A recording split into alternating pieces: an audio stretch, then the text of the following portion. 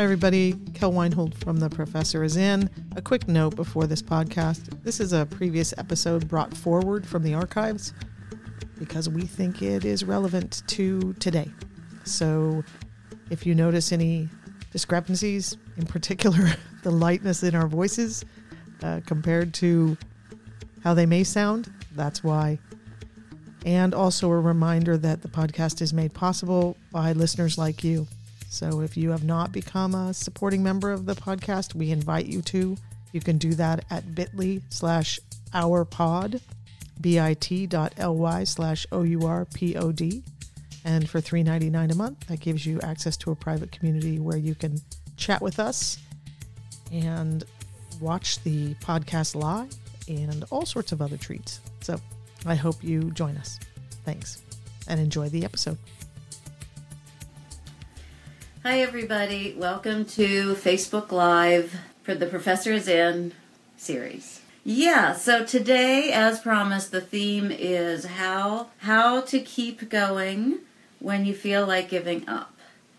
And but before we get to that, I do want to pause and say that our motivation, as you know, for starting this was to help you maintain productivity in the face of this political turmoil. And so on that note, we want to really pause and tell you, call your representative. We do this thing here, we do for two reasons. We do to make sure that you feel supported and that you have allies and that you know there is somebody on your side. And we also do this because we every day in our lives do significant political activism, and we are constantly trying to figure out how to be productive and do that, and we want to challenge you to step up and do that. Mm-hmm. And if you have the privilege to be complacent, know that it is a privilege that you are taking, and don't take it. Don't be complacent. Okay, that lecture is now complete. One more thing, it is June, therefore it is Pride Month, and yesterday on Twitter, if you were on Twitter and you are queer or you would like to have more queer voices in your feed, check out Rainbow Roll Call, #Rainbow Roll Call. Mm-hmm. Just awesome shit. Really awesome to see all the academics. I'm very, very sorry. I can't remember who started it. I saw it through Stephanie McKillop, but I don't know where it started. And it's just great. So if you just want a little bit of happy juice and see all the people out there working, do check it out. So today we're going to talk about what to do when you feel like giving up and when you want to quit. And Barbara, I noticed that you commented about the challenges that women of color face in the academy, and that how much the overwhelming desire to give up when you are part of a community that is shoved to the edges of the academy. So the academy is attempting to push you to the margins.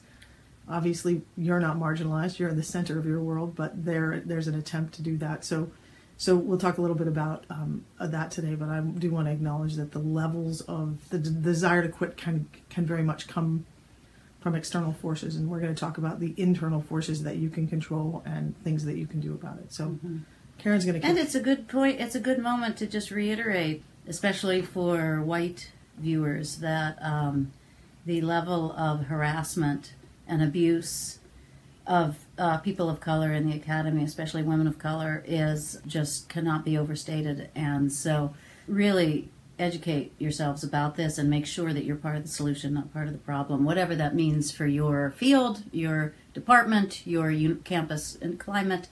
Yeah, we all need to step up. So Karen's going to kick off. We're gonna go. We have this sort of separated into three parts today. We'll kick off Karen talking about a blog post that she did a couple years ago. And then we're going to move on to Martha Beck, who's a PhD out of Harvard, who writes a lot about following your own path. And then move on to some words of wisdom from a mountaineer who has been part of summiting Everest at least once, but is a woman who, a very small woman who does very big things, and I think that she has some great ideas that were about how to keep going when you really feel like you want to quit.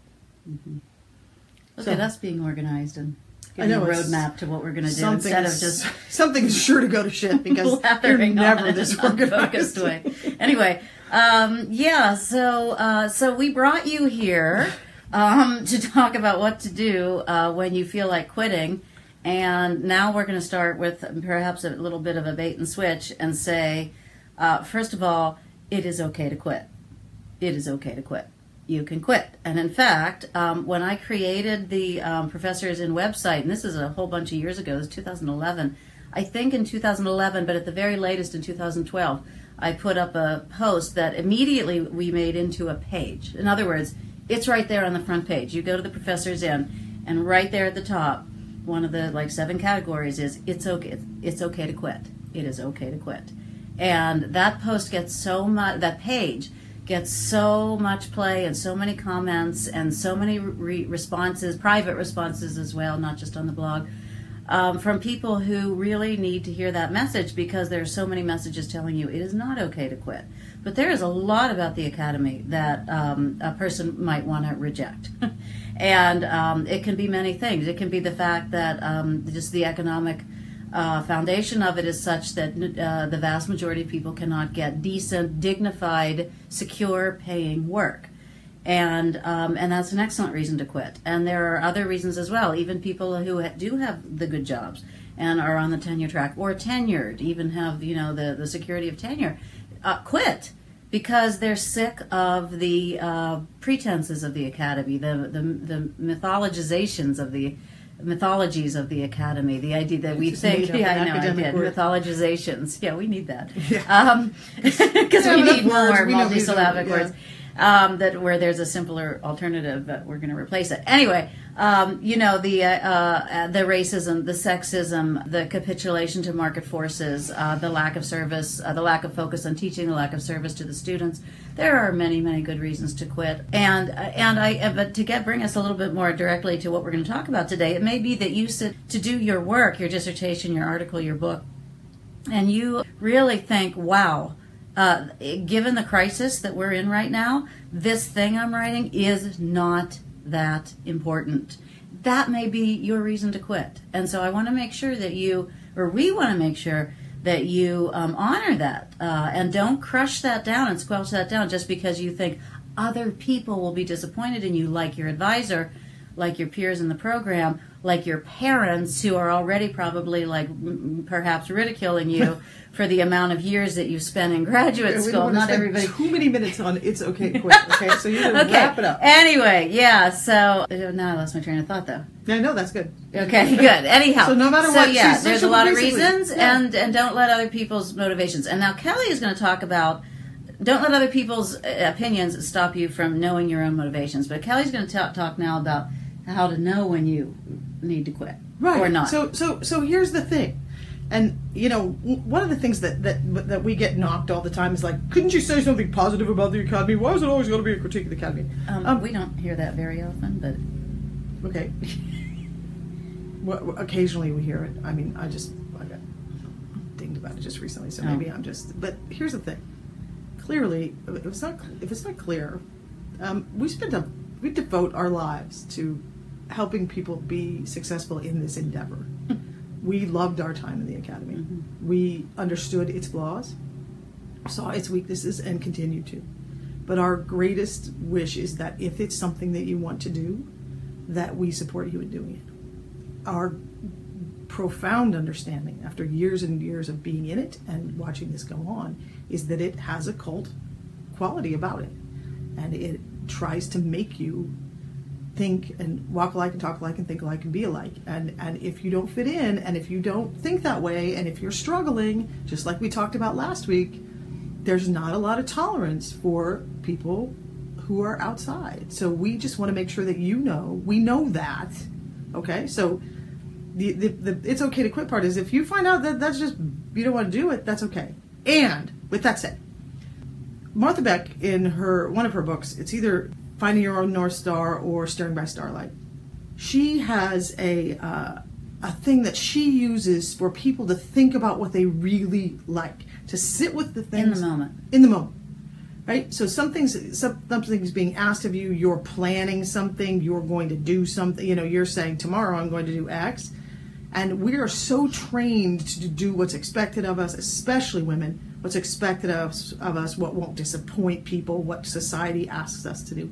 That she has a thing that she has you do that she calls shackles on, shackles off. I'm uncomfortable with the use of her shackles on, shackles off, because I think it evokes a particular slavery narrative, and have yet to find a replacement. So if you feel like you want to, if you want to feel like you want to toss in a phrase that we could use, but if you think about it as handcuffs on, handcuffs off, bound, not bound, really asking yourself in the moment, does this feel like something that is expansive to me? And that doesn't mean not hard. It just means expansive. It means it feels like a possibility, or it feels like a restriction. Does it feel like something that's squeezing you and crushing you and doing you in? So I think that that's a really important thing as you sit down to do it, to begin to ask yourself, how does it feel? Does that feel like that, there's possibility here? And again, that does not mean it's not hard. This idea that this is just going to be a skate, that you're going to write a massive document and there aren't going to be pitfalls and nightmares and broken-hearted parts of it, is just delusional. But the question is, does it feel like something you want to do? You need two things for motivation. Two things. You have to believe that you can do it, and you have to believe that it's worth it. And if you are not working, you have answered no to one of those questions. Consciously or unconsciously, you've answered no. Or possibly both. Or possibly both, right?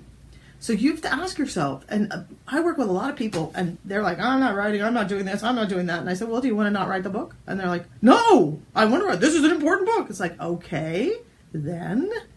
So now you have your doing. answer. It's worth doing. Everybody questions whether they can do it. So that's just kind of whatever. Of course you can do it. It'll take a while. It takes work. It'll be hard. But of course you can do it. So really looking at that idea. So ask yourself as you sit down and you want to quit. Like, I just don't want to write this fucking dissertation. I don't. Listen to the screaming voice and turn around and say, is that true? In the last year, there have been a lot of challenges in our family life, especially raising two teenagers. And you're listening to you talk, you just reminded me of something that I felt in a very visceral, physical way. This is not in an academic realm, but the condition. I'm a disorganized person, and I don't like to clean. And so even when I'm at my best, things are a little bit iffy. But this was not at my best. I was not at my best over this last year dealing with these teenagers and the home environment. And the house was getting more and more and more chaotic, and I think like piles like everywhere. And I would look at them and I would think, I need to deal with these piles. I need to deal with these piles. I would have the strongest, most vivid image of myself as a Tyrannosaurus Rex with tiny little arms. And I would experience myself as like my arms are too small. I can't reach the piles. And I really actually listened. I beat myself up about that for a really long time. And then eventually I started listening to it. I was like, why are my arms so small? Are my arms really, like, what about this makes me feel like I'm a Tyrannosaurus Rex? And I realized, I don't know. But do I really care about these piles? No, I'm just going to leave them. And that's what I did. And they're still there. And I stopped worrying about it. Right. You just say, this is how I do this. And I'm going to let it go. And so, someday, I will probably clean up those piles. But it may be 5 years from now. I don't know. Yeah, not a critical thing. So we get hung up in these things that take us sideways. So thank you. I think that you guys have a couple of great suggestions. So is it inside your own boundaries, or does it squeeze you? And also, does it expand your space or confine you? And I think that's a really simple way to think about it. Does this expand my space? Does this make me feel expansive? And it doesn't mean that it doesn't make you arms too short to box with God. I love that. So that's the first question the first question that I want you to ask yourself in the mirror right there. Do I really want to do this? If all of the voices start pouring in, and I will tell you, I'm going to use a phrase my mother used to use all the time, still uses, I'm sure. Don't throw good time after bad money. Right? So you sunk a bunch of money into this, you're 2 years into it, or you're getting paid a chunk of money, or you're doing whatever you're doing. and you look up and go, I don't want to do this, the number of times we stay in the line at the grocery store that isn't moving because, damn it, we've already put X number of minutes in that line, just stop and say, is this worth the line? Should I just move? So that's the first question. Do I want to do this? If you can't figure out, do I want to do this or not, sit quietly. And the voices will scream in. Your mother will come in. You can't quit. We've already spent. But you said you want to. If you find yourself saying, I have to. I have to work with these people. I have to finish this. I have to do that. You can just picture me with my eyebrow raised and saying, she has a better raised eyebrow than I do. Actually, this is much better out of me. So you can imagine me scowling at you. The only thing you have to do is die. That's the only thing you have to do. Nobody's figured out a way out of that. So that's it. The rest of it is a choice. And if you can move it over into a choice for yourself, and then sit down and sit with that choice and see whether that choice feels like it is expansive for you or confines you, that's part of the first step in that process. And it's not a question you can ask once. You're not the Buddha. You're not going to sit down and automatically it's going to come to you. You can sit down with that question and reams of information will come in. And just keep asking the question, where does this feel expansive? Where does it feel constrictive? And how can I change those things? Because sometimes it's not toss the whole PhD program or toss the whole article or toss the job. There are parts about it that are toxic and need to be moved away and moved aside. So that's those are sort of the first 2 steps in it. Do you really want to do this? And to write a book, for those of you writing books, you have to have a banner. Aaron always talks about this, right? The whole marching with your banner. Yeah. The poor benighted people who are so ignorant and suffering from their ignorance and have to be corrected. I wasn't going to put it exactly. Well, that's always the way I put it, because that's always what I thought, and it was really motivating. Right. But we're actually going to talk about other motivation. We're going to talk about... Right. So then let's talk about, you decide you want to do it, right? This is where we're going to get to Allison Levine, who is a mountaineer, and she has climbed Everest, and she had an article that was posted on Oprah.com recently about how to keep going when you don't think you can. And she had several things that sort of observations that she made about what it means to climb at that level that I thought, when I read it, I thought this is so applicable to academic writing. It's so applicable to many things, but just because I do academic writing coaching, that I really thought about it. So the first one that I thought was just kind of one of those, of course, and I tell this to people all the time, but it's just a different way of putting it. Well, plus she has a vivid image for it. Right. Is backing off is not backing down. And what she's talking about, and what I really thought that it related to in terms of writing, is that when she's talking about if you climb Everest, you go to base camp, and then you have to go up and acclimate and come back down. And you go up to another place and you acclimate and come back down. People think it's linear. Think you just climb to here, and then climb to here, and then climb to here, and then boop, you're at the top. Right. That's actually not what you do. You have the point of a base camp, so as Kelly just said, is that you have to do these little forays that get higher and higher. Right, because you have to acclimate, and it takes a while. I mean, I was surprised to find out, I think it's like a couple months. It takes a while to do it. And the thing that was really, I think, is really pertinent for academic writers is that no writing is wasted, and nothing that you put out there, I mean, and what I mean is like put into your keyboard, is wasted if you don't use it. So just because you've gone somewhere with something and you have to come back and go a different way, none of those are failures or backtracking or not making it to the summit. They are, in fact, part of making it to the summit. And remember, last week we talked about if you write. So I'll say one thing that as we were talking about it, it's writing. Sometimes some of us have to write our way to knowing. We don't know what we think until we put it down in paper. And so you may often, a very common experience, certainly for me, was that I would make my way through a chapter or through a section and discover by the end that I had proved a different point than I had set out to prove, and realize that the point I had proven was the one I wanted to.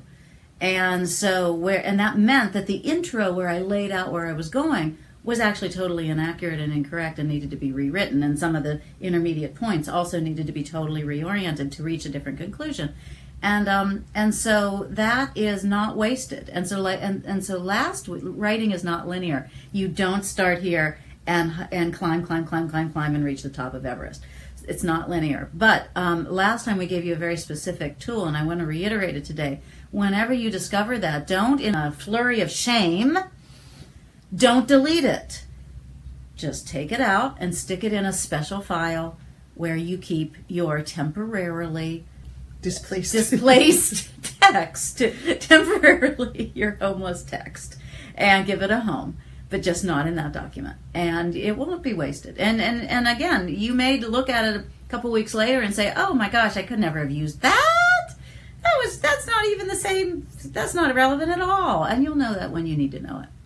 But and the most with the clients I work with, I hear this a lot. It's like, I wrote this whole chapter and I'm not even going to use it. It was a waste of time. Mm-hmm. No, it wasn't. No, you're totally going to use it. You could not. Well, first of all, even if you never use, no, you're totally right. That's your point, and the better point is that you could not get to knowing that it didn't belong until you went up the mountain to the next level and acclimated and saw the view and came back down and say, oh, good grief, I see. This is not the path to the completion of this thing. This is how I need to do it. I get it now.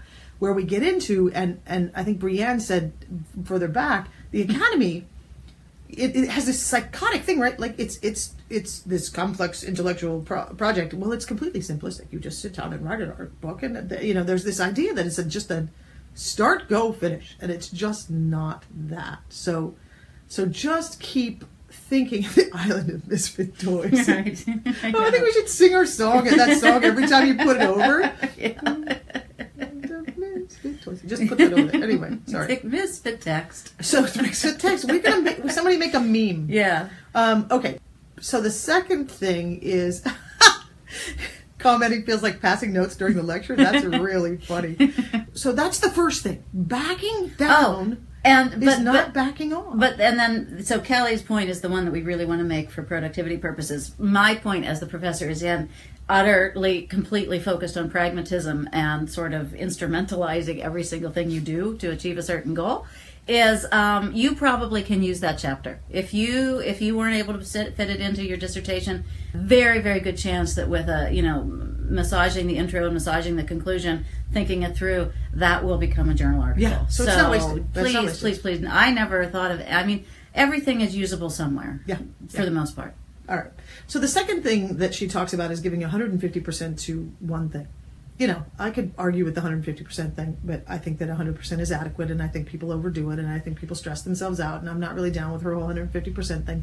But I do think her point that you focus on the thing you're doing when you're doing it. Mm-hmm. One of the things, especially with social media, that happens now is that we're doing 25 things. So one of the recommendations I make, if you haven't heard about it before, is called the Freedom app.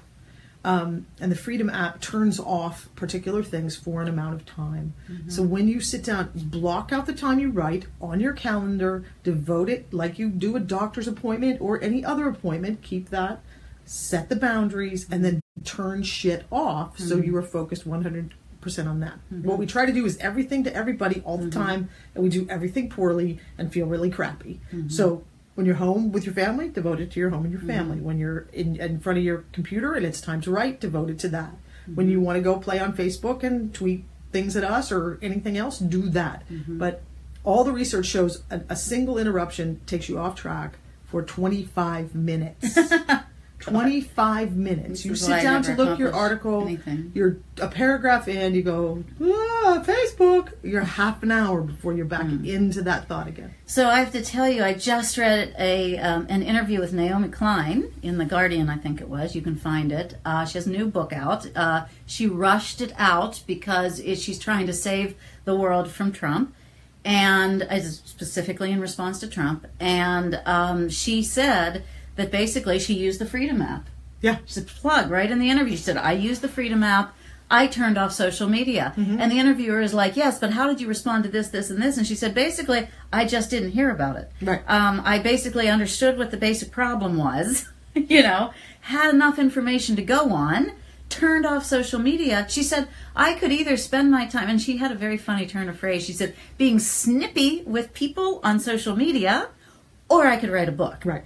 And so she wrote a book. So it's just out right this month, I think. And that's an example of how people, you can make that choice. And I will say that I'm more often snippy on social media, but and the Unstuck group that I'm working with right now, we're talking about focusing on what you're doing, and several people mentioned in the Facebook group that they didn't watch the Comey hearings because they were scheduled to write at that time, and guess what? The Comey hearings will still be there, and the commentary will still be there when the Comey hearings are over. So just make sure that you're setting those limits. Fear is a motivator. The other thing she talks about is basically it's don't be afraid of your fear. Befriend your fear. What happens with fear is that it paralyzes us. We get afraid and we freeze because there's fight, flight, or freeze.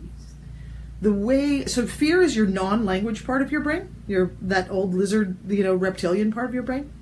The minute you bring language into the equation, it calms it down. So if you feel that fear and acknowledge it and say, this is, oh wow, I'm really afraid or I'm really worried about this, talk to it, you can use it to drive you. What happens is people say, I'm never going to finish this. Oh my God, I'm never going to finish this. That means I'm never going to I don't have a publication. I'm going to go on the job market. I'm not going to have a job publication. I'm not going to get a job. I'm going to end up homeless in a van out by the river.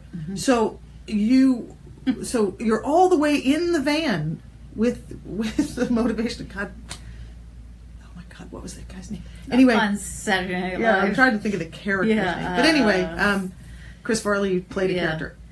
We are clearly all over the map today. So, Van by the river. But the thing is, that's what happens with fear, right? You just have you're in a paragraph in your article, and something bumps you, and you're like, "Hoo-ah!" and fear runs. What has to happen is use that fear to get you where you need to go. So, you can go back to her Everest. You can use that Everest metaphor. You start up there and it gets scary. It gets scary. Your life is on the line. You'll die if you stop.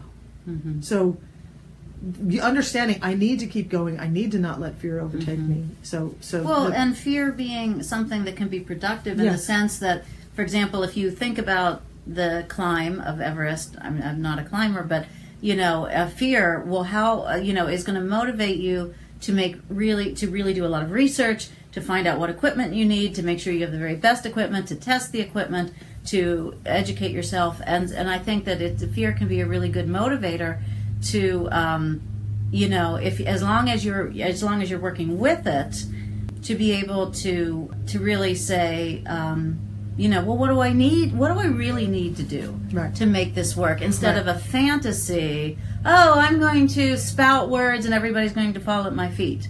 Which, not everybody has that issue, but, maybe you might have a fantasy of that sometimes late at night.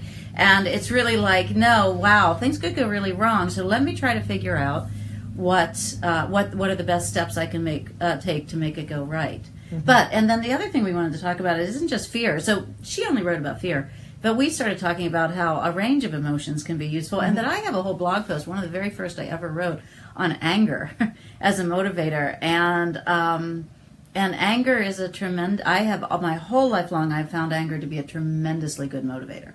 And as long as you really harness it to use it constructively, to be clear who you're angry with and why, and what is reasonable, and then what falls into something that is either destructive to yourself or destructive to others. But anger, God damn it, what the hell? Why do people not know this thing? This is ridiculous. They need to know this thing. And I have to set this record straight. I think that motivates quite a bit of research in the humanities and social sciences in particular. And I would also say for people who are feeling elbowed to the margins by the academy, that kind of rage can be a very good motivator if you constantly use it as a resistance to the kind of bullshit that you get. I think that it's very easy to do, and certainly I've been in this position more than a few times in my life, of letting my anger turn into sort of self-righteous victim instead of taking that and using it as self-righteous success. So really thinking about it, and you're right. Anger is an energy, and energy moves. It has a force and it moves. Whether it's moving a ball or it's moving your energy, your emotion, and using that out and not at you is an incredibly important tool there. Yes, and it's gendered, because I have actually talked about this at workshops before, particularly, and when the workshops are particularly small and with women will say something like, well, anger, but anger is very bad, anger is not healthy. And I'm like, no, I think that women are really, really given messages that anger in women is inappropriate and unattractive and something to repress. And it is, and I just really want to challenge that idea. There is a lot of righteous anger that a person can have. And for many, many people, that righteous anger is actually what motivated them to come to the Academy in the first place. And so the Academy is tricky. So tricky. When I work with grad students, one of the biggest problems working with a young grad student, particularly at the master's level, is they didn't know the difference between a polemic and an argument. And so they took their anger and they went up on a soapbox and they wrote pages and pages and pages of finger-wagging, self-righteous, polemic.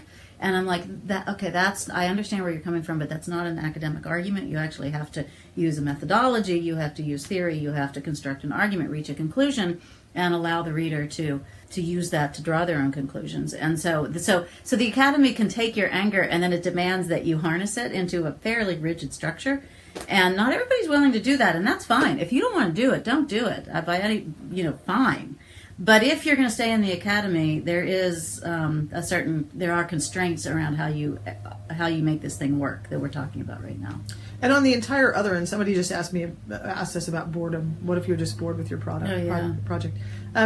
There is no way, if you finished your dissertation and you were going on to, and you got a tenured position, or you got a VAP, or you're adjunct and you're trying to get an article out, there's no way you're not bored with that thing. There's just no way. I mean, you've done it forever. You're bored. Even in the middle of it, you're bored. Nobody said you weren't going to be bored. Mm-hmm. Nobody said it wasn't going to be hard. Nobody said it was going to be perfect. Mm-hmm. Nobody said that people would like it. Nobody said any of those things. All they said is you have to write a PhD. You have to write a dissertation to get a PhD. So the boredom then becomes that motivator. You have to go back to that question: is it worth it? Mm-hmm. And then that's the question. If it's worth it, mm-hmm. then you do it. And nobody said this was going to be a party. Mm-hmm. And this is not just the Academy. There's a whole bunch of places in work where we just have to do the time to get to where we want to get. And mm-hmm. and the reality of the Academy is that you have to do the time with the dissertation and then with your publications to get where you want to go. Mm-hmm. You choose whether you want to go there. You are in the driver's seat in terms of what you produce. And we love to just pop out to another edge and say, they're making me do this. No, it's you, right? Oh my God, we've done a bunch of these on imposter syndrome, so I can't answer the imposter syndrome question really easily. Not today. Plus, look how far way over time we are. Okay, wait, there's one last thing that Levine had to say. Do you remember what it was? I do not. I know. Fear, and I can't remember. Never mind. We'll do it some other time. It's too complicated. We're 10 minutes over. So, any other quick questions? St. George slaying the dragon. Marvelous image. So, listen to me. The fear of being an imposter and not worthy. Were you accepted to the PhD? Or did you if you finish with a PhD do they give charity PhDs? Did you finish the PhD and now you are doing what? Look at facts. The key, the inoculation for imposter syndrome is facts. Look at the facts. You were accepted. You know how to write. You're getting whatever grades. You finished your PhD. You got a job. Look at the facts. I know that you think you're super special, but you did not trick all of those people. They're not. You're not that good. Right. You're not able to fake mm-hmm. all of this so well mm-hmm. that I know that you feel like they're going to find out any minute. But how about you just find out that you actually do belong here and know what you're doing? Okay. I got one of those charity PhDs. Sure you did. Sure you did. Okay. Yeah. So. First question, do I really want to do this? And it's okay if you don't. Not sure? Ask yourself, mm-hmm. does it feel confining or does it feel expansive? Do you feel squeezed and unhappy? And that doesn't mean sometimes you're unhappy and it's hard, but it just doesn't feel like you. There's possibility here. That thing right there. Are your arms too short to reach the keyboard? Because you're a T-Rex. That's what she's talking about, is being a T-Rex. And her inability to pick things up. So, and the other thing is that, do I want to do it? Does it feel like, if you don't know, then check it out, see how it feels. And then finally, it's okay. It's going to take up and back and out and back, and it's a up and down process. Not linear. It's not linear. Devote 100% of your attention to the things you're in. Don't scatter them all over the place. Look at the Freedom app and use that emotion. Once you decide to do it, use those emotions to move you forward, not to beat you up. So get them out and productive rather than internal and demoralizing. Mm-hmm. And anybody who tells you otherwise, who undermines you, who says, "Are you sure?" get rid of them. And next week, Karen doesn't know this, but I just wrote a whole post on it for Unstuck, so we're going to do it. Next week, we're going to talk about what to do with crazy makers. Oh. Okay? What to do with crazy makers. And that's everything from advisors to colleagues to mothers. I'm not talking about mine. I'm talking about Kelly's. So, just what to do with crazy makers and how, and so all of you asking these questions about what to do with an advisor who does X, Y, and Z, or colleagues who do X, Y, and Z, or just stupid ass people out there. We'll talk about that next week. So to reiterate, your job right now as payment for this free 40 minutes of our time is that you get on the phone and call your representative about health care. Your other job is that it is June and it is Pride Month, and that means that you are either celebrating your queerness and following Rainbow Roll Call as a hashtag, or you are getting some queers in your feed, and you are all remembering that queer is not white men. So remember that this whole Stonewall Revolution started with black, trans, drag, queer, poor folks. So whatever myth they're telling you about the larger LGBT movement, remember where it came from. Remember who we are. All right? See you next week.